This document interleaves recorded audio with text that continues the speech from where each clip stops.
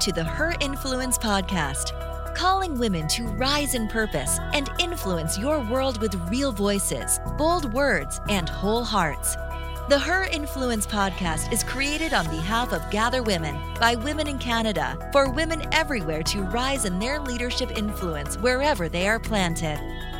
And now, here are your hosts, Kathy Ostapchuk, Vanessa Hoyes, and Caitlin Say. Well, hey everyone, welcome to our first episode of 2021 for the Her Influence podcast.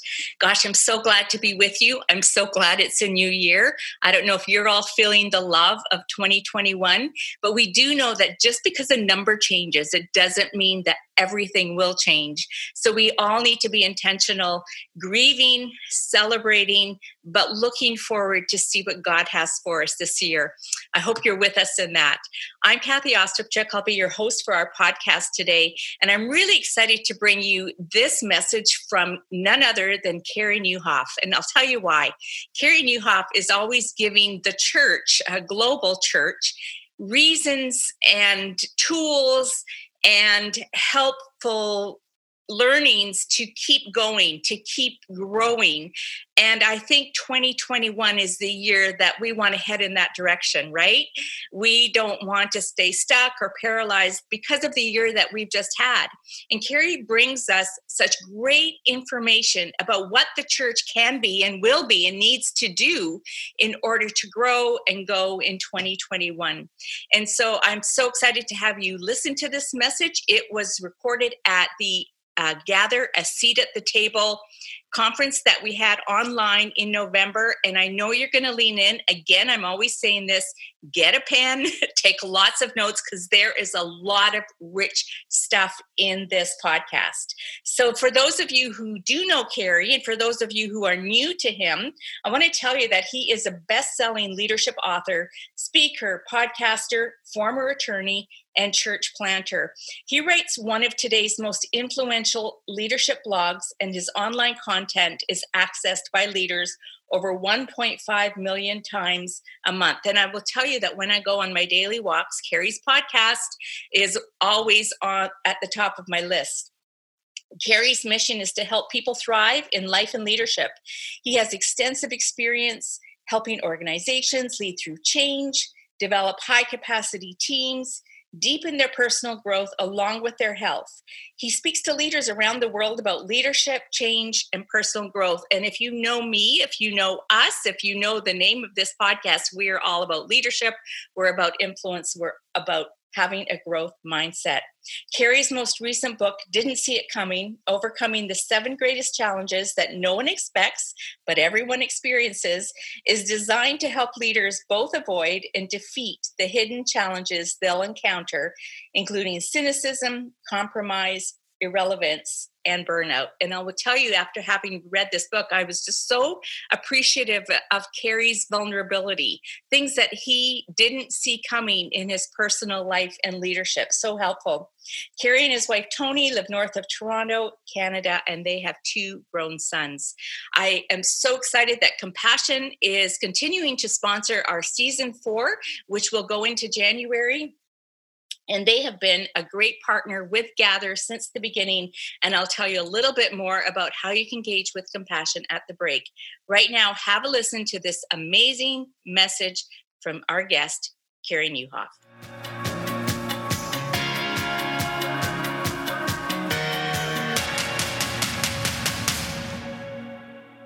So we live in a highly disruptive time as a culture.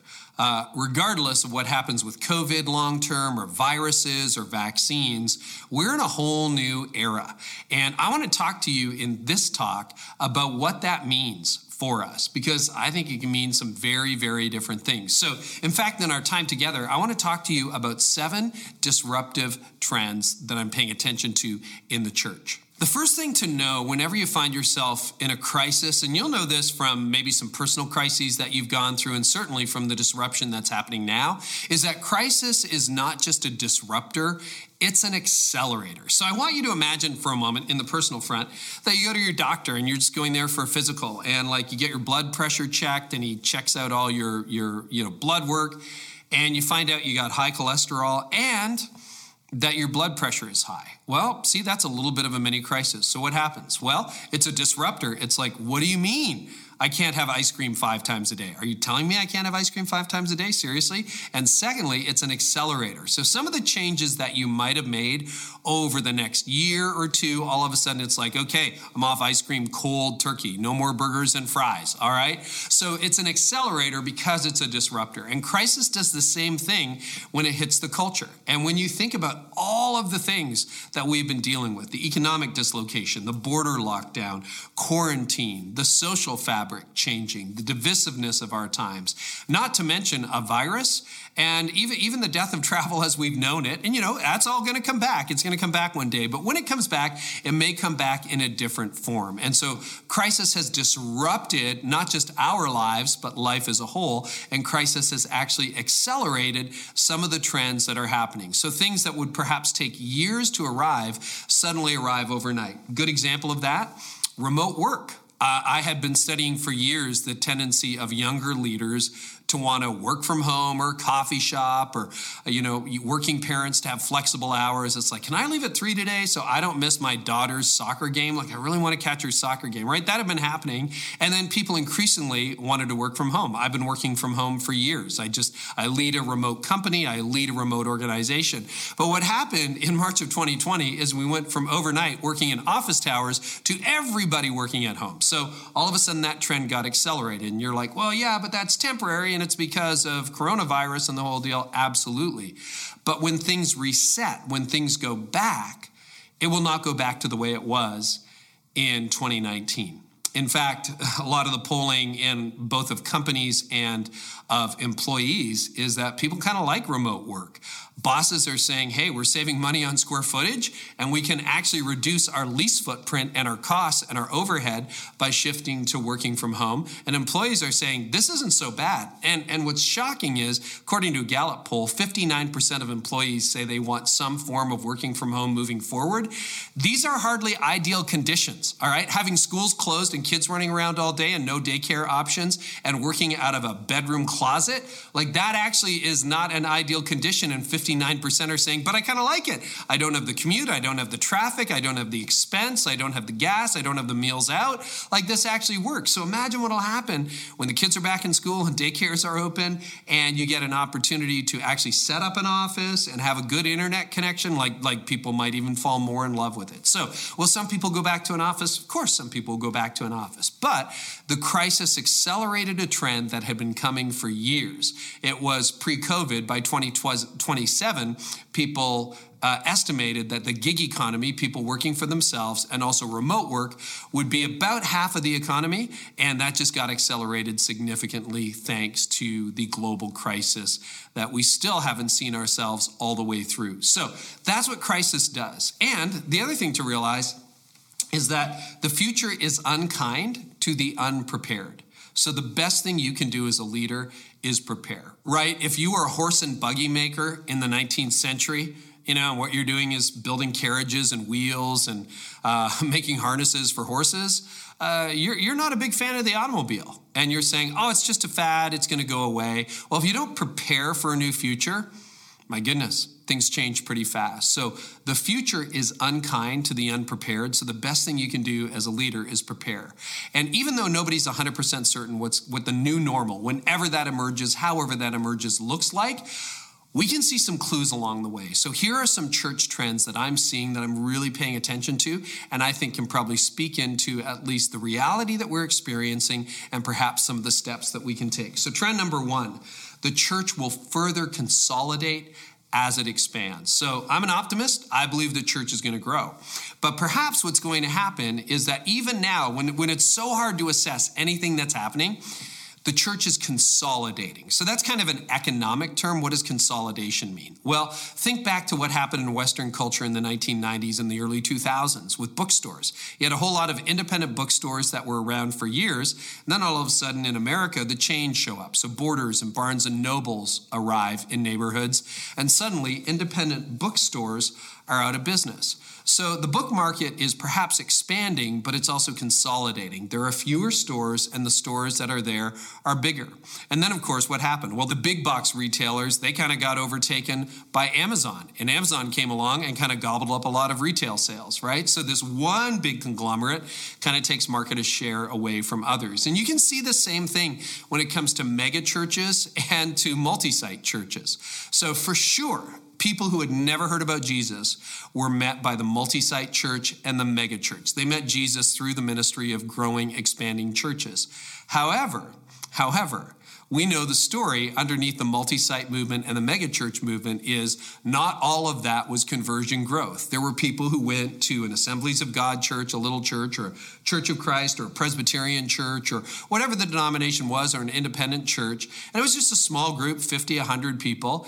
And then all of a sudden a big multi-site church comes to town and they're like, well, we're going to go over here. And what that is market consolidation. So in our lifetime, the market consolidated at first around mega churches and then around multi-site churches. So some of the people who used to go to small independent churches are now going to larger churches. And of course, those churches are still reaching new people. Well, all that to say this. Although it's kind of hard to tell, the early evidence suggests that is what's happening with church online. Suddenly, for the first time ever, Christians are like, oh, well, I can't go to my church because it was closed or is closed, and everybody's churches was closed for at least a season. But I'm going to check it out online. Well, wait a minute, my church isn't the only church online. I found this amazing church in Los Angeles. I found this amazing church in Sydney. I found this amazing church in London. I found this great church in Toronto.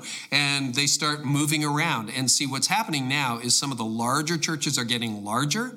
And we're not exactly sure how that played out because giving might be up and online viewership, as best as we can measure it, is up. But we don't know where all those people are coming from. And sure, Google Analytics will tell you, well, there's some people from Perth, or there's some people from Germany, or there's some people from the UK who are watching. And that's awesome.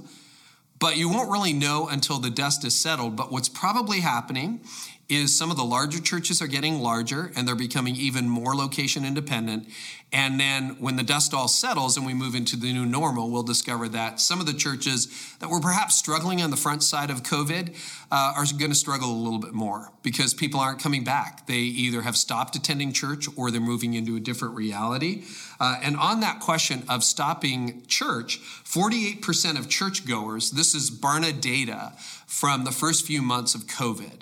But think about how intense feelings were and how much fear there was in the first days of COVID. So May of 2020. You would think everybody who's going to watch church is watching church. But according to some Barna data, 48% of church goers, so people who used to previously go to church, said that in the previous 4 weeks, they hadn't gone to any online services that churches were offering. So like almost half of churchgoers just kind of disappeared. All right. And then of those who actually said, no, I went online, only 40% said they watched their home church and 23% said they watched other churches. So you got some shifting going on online. And obviously, you're reaching new people in the process. But there's a massive redistribution and perhaps a market consolidation happening. So in the future, and this is the thing to pay attention to, the church with a capital C will prevail, but not every church will prevail. So the church is going to prevail. I mean, that was something created by God, but not every congregation is going to prevail. So what do you do in a situation like that? Well, first of all, you need to know that's probably happening. Secondly, you need to figure out what is the application for your church. What's the application for your situation? Maybe you're one of those churches that has experienced online growth. Even looking at your pre-COVID statistics, you're like, yeah, it's a lot bigger. And I know it can be hard to figure out who's there, but perhaps you are picking up new people who used to attend other churches as well as some just plain new people who are new to church. Maybe you're finding that there's not a lot of momentum and you got to be thinking, okay, what do I do with that? Well, if you're a smaller church that are saying, see, told you, those mega churches and multi-site churches and the big online churches, they're taking all our people. What do you do? Well, my word to you would be, they cannot be more local than you are. If you're in a small town, a village, an underserviced area, or even just in a neighborhood in a big city, nobody can out-local the local church. You should be able to love your community in a way that a big church in another city or perhaps a big church in your city can't love your neighborhood.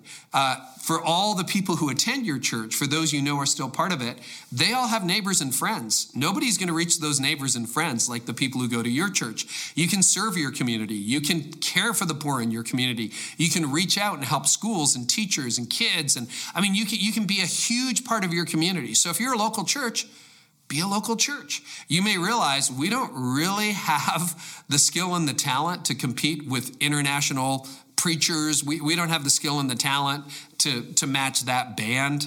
Like our band's sort of okay, and you know they're okay, but they're not that great. Yeah, but those guys can't out-local you.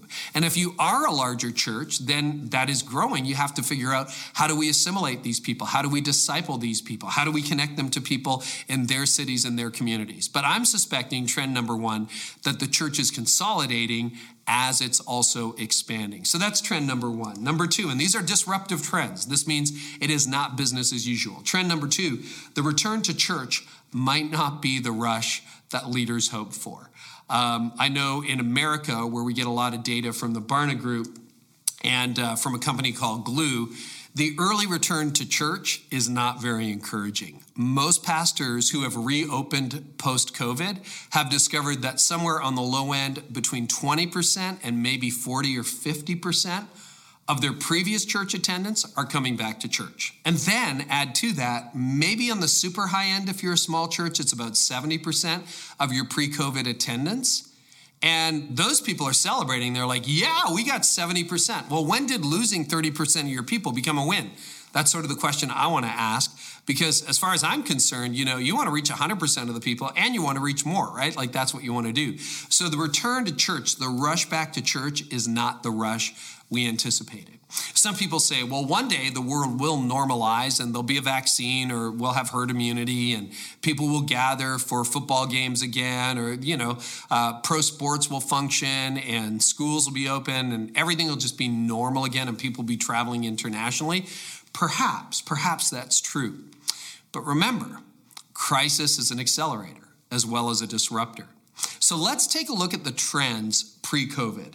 This is more Barna data. So the Barna Group has plotted out basically a 20-year decline in church attendance in every demographic. Baby boomers are attending less often pre-COVID than they did in 2000. Millennials are, Gen X are, and Gen Z is attending church less often too. A lot of them are just leaving the church. So you look at the trends, it's all kind of down and to the left. Now, this graph is pre-COVID, all right? So if crisis is an accelerator, do you think that is going to automatically jump back? Some people say, well, listen, when churches are really open, everything's normal, everyone's going to rush back. It'll be like, after 9/11. Well, after 9/11, people ran back to church for about 2 weeks or 2 months. Even in New York City, Tim Keller says, yeah, it lasted about 2 months, and then everybody went about their business again, and you can see the trends. They just kind of went down and to the left. So, if you're staking everything on a physical return to church, maybe you need a new strategy. It is really hard to go back to normal when normal disappeared. And I see so many church leaders rushing back to, how can we reopen? How can we get the most number of people in a building? I'm not sure that's a winning strategy for the future. And the rush back to church initially has been disappointing. I would not be shocked if long-term it's even more disappointing. So this is where the hope comes in, because you're like, well, that is not good news. No, it's not good news. Okay, but crisis may be an accelerator. However, it's also the cradle for innovation and breakthroughs. This is where we start to imagine what could be. All right, if people are not going to come back to church, that doesn't mean they don't need God. That doesn't mean we can't reach them. You have cameras, you have microphones. Like, what can you do? You have an internet connection. What can you do? You can have people come to you, but what if you started going to people? What if that shift became complete? We'll look at that a little bit more as we move forward. Okay, number 3, that leads us very nicely into trend number 3. The church will shift from facility-based to home-based. Now, I know that's a big claim.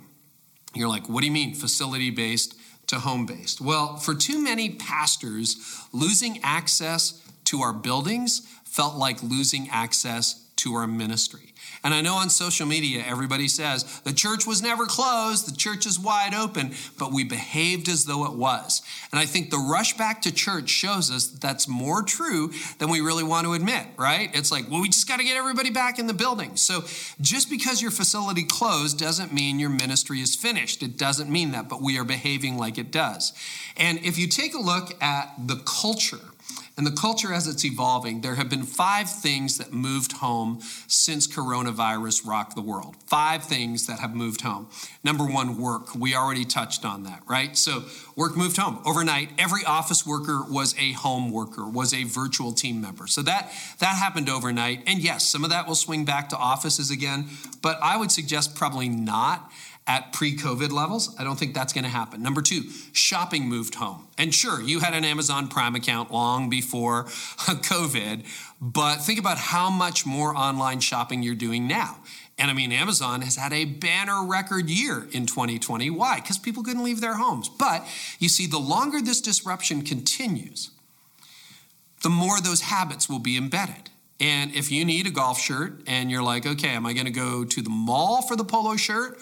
Or you can pull out your phone and you can find the color and the size and you can click a button and it's there tomorrow morning on your doorstep. Like, are you really going to go to the mall? Because when you go to the mall, you're not even sure they're going to have your size or your color, and there's no way to check that. So you're just like, boop, away we go. See, long-term habits. So shopping has moved online, which means it's home-based. So great advice coming our way from Carey, and there's more to follow. You know, we've heard lots of big numbers and harrowing statistics this past year, that year called 2020 that none of us want to go back to.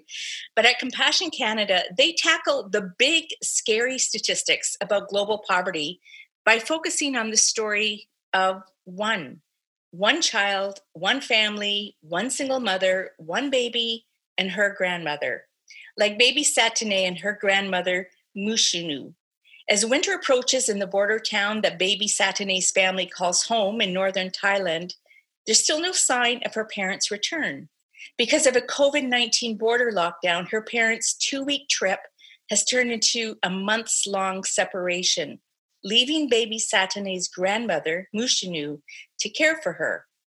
It's a desperate situation, with Mushinu struggling to find work and make ends meet in the midst of this pandemic. But she isn't facing this crisis alone. Compassion's local church partner is walking alongside them, meeting needs and providing support in this difficult time. These are the faces, names, and stories that we can focus on when we feel overwhelmed by all the despair in the world right now. So I encourage you to read more and visit compassion.ca-blog.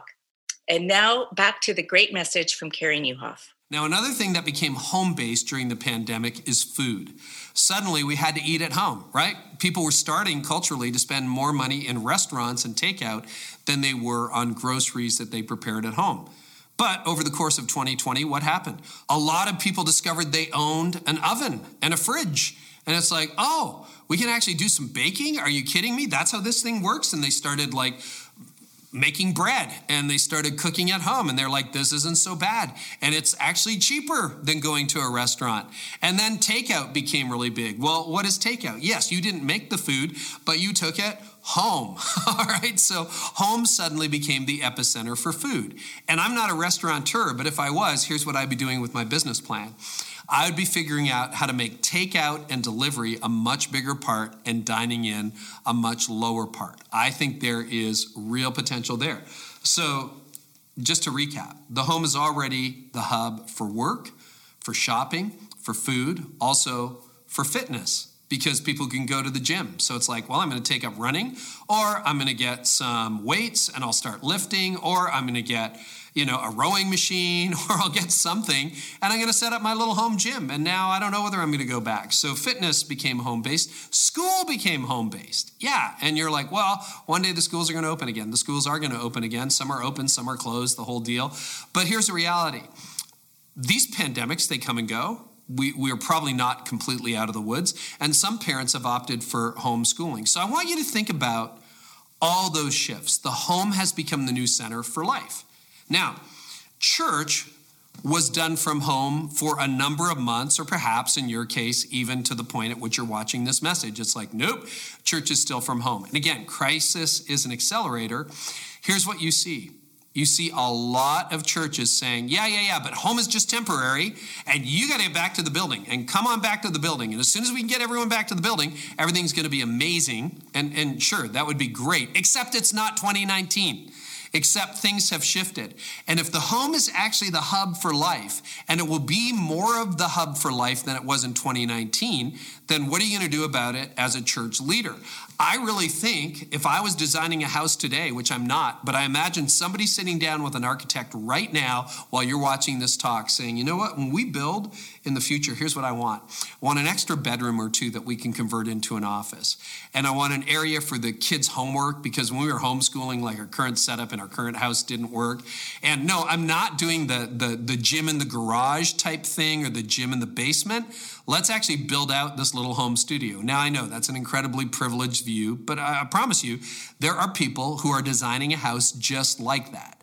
And if you're going to reach them, the question is, are they going to be the people who take church at home and connect with their neighbors and their friends, or are they going to go to a building? And don't use, because I've heard so many church leaders say, yeah, but Carey, people need a personal experience. Guess what you have at home? You have a personal experience. You have a personal experience with your family. You can have a personal experience with your neighbor, with your community. You can meet in the backyard. You can meet in your family room. You can meet at a restaurant. You don't have to go to a church facility.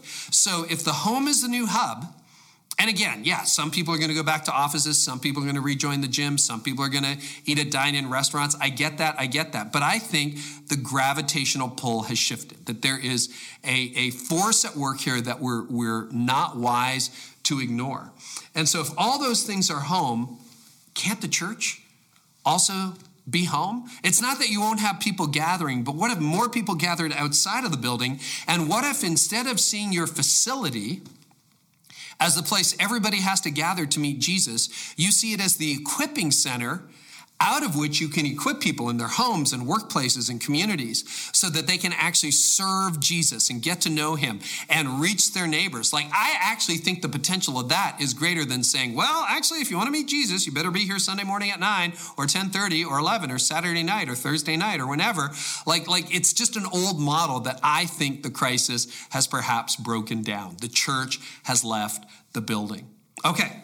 And theologically, by the way, that really checks out with the New Testament and the Old Testament to a certain extent. Because in the New Testament, the church, the Holy Spirit, is where the people of God are and where they're gathered. And we preach that for years. You know, when we preach, where 2 or 3 are gathered, we preach it when nobody shows up. But that's what we use that as a verse for. It's actually wherever the people are, God is with them. And so what if you could equip people where they are? Anyway, that's a big trend. Number 4, churches will become digital organizations with physical locations. So yes, some churches definitely had an online presence. At our church, Connexus Church, where I'm founding pastor, we went online for real, like seriously, in 2016. Prior to that, we had our videos uploaded, et cetera, but for real became an online church in 2016. And every church that hadn't done that prior to that is now online. And even when we built our broadcast location, I kind of knew, and it's not huge. We had 26,000 square feet. I don't know how many square meters that is, but anyway, it's not huge. But I kind of knew that the future was coming and that far more people would watch a message that I delivered through the lens of a camera than through their own eyes in the room. We were already a multi-site church. So I just kind of thought what we're going to do is we're going to build a broadcast studio with a church attached. And that's what we built. Now, surprise, surprise, coronavirus comes along. And what do you need? A broadcast studio.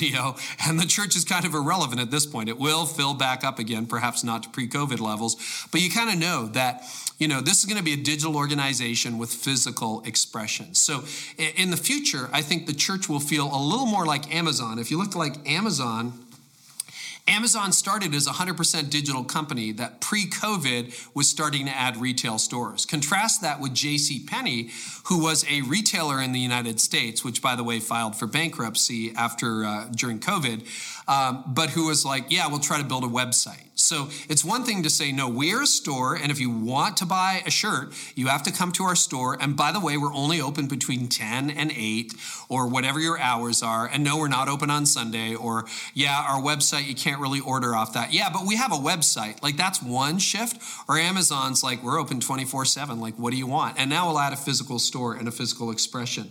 So it's a little bit less like JCPenney and a lot more like Amazon. It's a little bit less like General Motors, which has acres of cars at their dealerships and, come and test drive. And it's a little more like Tesla. If you ever seen a Tesla location, I'm sorry for the North American analogy if you're watching beyond this, but it's basically just like a small boutique store with 1 or 2 vehicles in it. And you just get to sit in it. You don't even really get to test drive it, and you just order it online, or you don't even have to go to the dealership. It's a little more like that. Now, again, remember, if you're a digital organization with physical expressions, those physical expressions don't have to be in a building. They can be in people's homes. They can be in a neighborhood. They can be in a restaurant. They can be wherever you want. So again, you're equipping people to connect. They just don't have to go to your building to do that. Okay, that's trend number 4. So trend number 5 is this, that on-demand access will eclipse live events. Not all of you, but some of you are old enough to remember cable TV. And when cable TV was in its prime in the 1990s and the early 2000s, if you missed The Office Thursday night at 9 o'clock, you missed The Office. Well, nobody in Gen Z has ever had to tune in at a certain time to watch a show other than, say, the Super Bowl or, some football game or something like that. Yeah, that had a start time and a finish time. But for the rest, if you just want to watch whatever you want to watch, you can just watch it when you want, how you want. I mean, they grew up on YouTube, Gen Z is.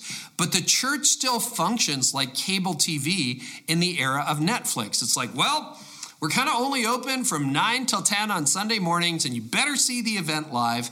And what almost all online content producers are discovering is that the views that happen after a video debuts are always much greater than people who are watching it live, right? That's true of church services. I do a leadership podcast. So our leadership podcast is at 13 million downloads. And I promise you, it's not like there's hundreds of thousands of people listening on the day that somebody hits release and publishes a podcast episode. What happens is that thousands listen on release day, and then thousands and tens of thousands listen after that. And over the years, like when you're listening to a podcast, do you really care when it was recorded? No, you don't really care when it was recorded. You just care that you got to listen to it when it was convenient to you, because you're going to take that bike ride at 7:15 a.m. and you just popped your AirPods in and you were off on that bike ride and you wanted to listen to the show then. That's what you want to do. That's how you watch TV. That's how you watch your favorite shows. And now that's how you watch movies, right? So this idea that, no, people are going to watch this live event. No, your on-demand capacity is so much greater than your live capacity. And if you're really about reaching people rather than gathering people in a physical building, you're going to realize that. I had a chance to spend some time in person and online with Mike Todd from Transformation Church in Tulsa, Oklahoma, one of the largest online churches in the world. And Mike said, sometimes they get like a tiny fraction of their audience on Sunday morning, but then 250,000 or 1 million or 2 million or 3 million people watch that message over the course of the weeks and months ahead. And if you really want to be serious about reaching people, you're going to pay attention to on demand.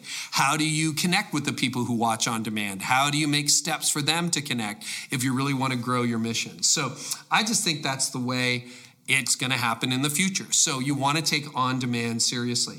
People don't care nearly as much if a message is new as if a message is helpful. So think about this. You probably did some relationship series 3 years ago, or a parenting series, or a series on grief or pain or suffering. And guess what? Somebody woke up in a bad marriage today. Somebody woke up suffering and angry at God. That message is as relevant to them today as it was when you preached it. So is there a way that you can work with the search algorithm from Google and YouTube to get that message in front of people who have that need today? There's so much potential there. Okay, trend number 6, virtual and flexible staff teams will be the new normal. So we already talked a lot about remote work. But I think for churches in the future, and I've led a virtual company for years, I think you will have people as part of your organization that in fact live in a different city, live in a different country, live in a different state than you do. And sometimes they're going to be people who only meet in person once a year. And I think one of the big changes that'll happen is, and we tipped our hand in this direction earlier, is you're going to have a whole generation of employees who say, I don't understand 8 to 4. Like, what is this 8 to 4 thing? See, if you're working on an assembly line at a factory, it makes sense, because if you're late, the assembly line doesn't start, right? It's like, well, we can't run this because nobody's there to put the doors on the car. But if you're all there, it makes sense. You have to be there from 8 to 4. But in the office, like, basically, I can do almost all the work I have to do off this or off that. It's just not that hard. And that goes with me anywhere I have a signal. And so this whole idea of 8 to 4 doesn't work anymore. But you know what does? Flexible virtual teams. So the flexible team is a team that says, just get your work done. Be here for the meetings, and we trust you. You're adults. We hire adults around here. You can get that done. That's a huge advantage with the next generation, by the way, because they're looking for more flexibility than older leaders, although some older leaders like that flexibility as well. And then virtual teams, like sometimes it's really hard. I always say I'm from Toronto, but we're an hour north of Toronto, and I can't tell you how many times over the last few decades I've wanted to hire someone, and they're like, I don't really want to live there. Now, it's a great place to live. You should come work up here. Okay, we love it. But not everybody wants to relocate because the kids are in school, and, my wife has a job, my husband has a job here, and we don't really want to leave that, or our family's here. Well, all of a sudden, that opens up. And so for my little communications company, I have staff in Toronto, I have staff in Memphis, I have staff in Florida, I have staff in Nebraska, I have people I work with regularly in California. They're distributed, and it works beautifully. And I know everyone's kind of zoomed out, and it's like, oh, Zoom, people want in person. I'll tell you, you can run a virtual company very beautifully, and I think that's the future. So flexibility becomes a superpower heading into the future. 8 to 4 doesn't work anymore. And the 7th trend is this. Agility will become one of your most valuable leadership qualities. I think the future belongs to the agile. You see, what's happened over, the time when the world got disrupted is we think we're really innovative because we had to change, but that's not really innovation. That's adaptation. What happened is you had to pivot. You're like, okay, I was in a building. We don't have access to the building, so now we're doing virtual church. Okay, my team can't gather in the office. Now we're actually all going to work remote. And that's slowly going back to normal over time, and it will normalize at some point in the future. But I think you can look back over the last 15 years, companies that weren't agile, they didn't make it, even to COVID, right? Like the taxi industry got totally disrupted by Uber and Lyft. You can look at newspapers, got completely disrupted by the fact that people weren't reading physical newspapers, that the whole world had gone digital, and that the revenue model underneath that disappeared. You can look at even education has been revolutionized by digital learning and e-learning. And even church online pre-COVID was starting to trend in a direction that made physical attendance harder. So the innovation that happened at the very beginning of COVID wasn't actually innovation, it was adaptation. And I think the innovation is to come. Now, what innovation requires, as you rethink the model, you rethink these trends, you know what it requires? It requires agility. It requires you to be able to rethink the methods to preserve the mission. Because any organization that elevates the methods over the mission ultimately loses. It's the guy who says, well, I make the best horse and buggies. Well, I guess he doesn't make the horse, but I make the best buggies in the horse and buggy business. But the Model T comes along and you're like, whoop, wiped out, right? You confused. The mission was transportation. So are you in the horse and buggy business or are you in the transportation business? Because if you're in the transportation business, you got a future. If you're in the horse and buggy business, well, you have a little niche boutique thing for history fairs or something. Okay, that's all you got because people are changing. And so your agility, your ability to learn new skills, to pivot your team, to rethink your strategy, to imagine new days and to say, we are going to adapt our methods to preserve the mission, that is your superpower. Because the reality is, you can think back in your own lifetime, right? Churches that are like, well, we have to have this style of music with the organ and the choir. They probably didn't make it into the 2000s, right? This is the way we do church. They wouldn't change, and so they died. And I'll tell you, if you don't like change, you're going to like irrelevance a lot less. So agility becomes a superpower. Now, this is an awful lot. I'm an optimist, but I really believe if you look ahead and say, God, Okay, we're in these unusual times. You put us in these times, all right? You've given us what we need as a church, and you gave us the best mission on planet Earth. How are we actually going to move into the future? I think if you go open-hearted and open-handed to God, and you begin to put everything on the table and say, what do we need to rethink in our methods to preserve the mission? Because new methods give new life to an eternal mission. And if you're willing to do that, I'll tell you, I think the future is bright. So here's what I'd love for you to do. Just text the words pivot ready to 33777, and then you will get a Pivot Ready cheat sheet and also some training on how to get your organization pivot ready. I really, really hope this has helped you. Those are the 7 trends I'm watching. I would love to know what you're seeing. Well, I hope all of you were encouraged by Carey's message. I hope you were inspired, but sometimes hearing a dose of reality is what gets us into action, knowing that things will never maybe go back to normal. But this new normal that Carey maps out is definitely a unique opportunity that we in the church in Canada and around the world can respond to, whether you're a female leader, male leader, or just someone that really wants to help build the kingdom of God. We're just so appreciative that you've joined us for this podcast episode, really encouraging you to come alongside Compassion because they are meeting the needs of the most vulnerable into 2021 and beyond. The pandemic hasn't stopped running its course throughout the world, and we want to come alongside and really help what they are doing with the poorest of the poor and with the most vulnerable of the most vulnerable. So would you go to compassion.ca and see what you can do to help them? Thanks for joining us on the Her Influence podcast. We have so much good things that we are planning this year, and we're excited to share them with you. We have new interns coming to us, welcoming brand new girls, really from across the nation this year. And we're starting our first ever collective membership program, meeting monthly. So much good stuff there. Head to the gatherwomen.com website and find out all about it. Thanks for joining us. Thanks to Carey Nieuwhof for bringing a stunning message to us to encourage us in the year ahead. And we'll talk to you next time. Thanks for listening to the Her Influence podcast. Download and share this episode and subscribe so you don't miss an episode. Go to gatherwomen.com for show notes, resources, and events in your area. We invite you to join the movement to hear the voices of women represented in equal value and strength in all kingdom conversations, and to see the presence of women in equal value and strength in every area of influence. And now, rise in purpose and influence your world with real voices, bold words, and whole hearts.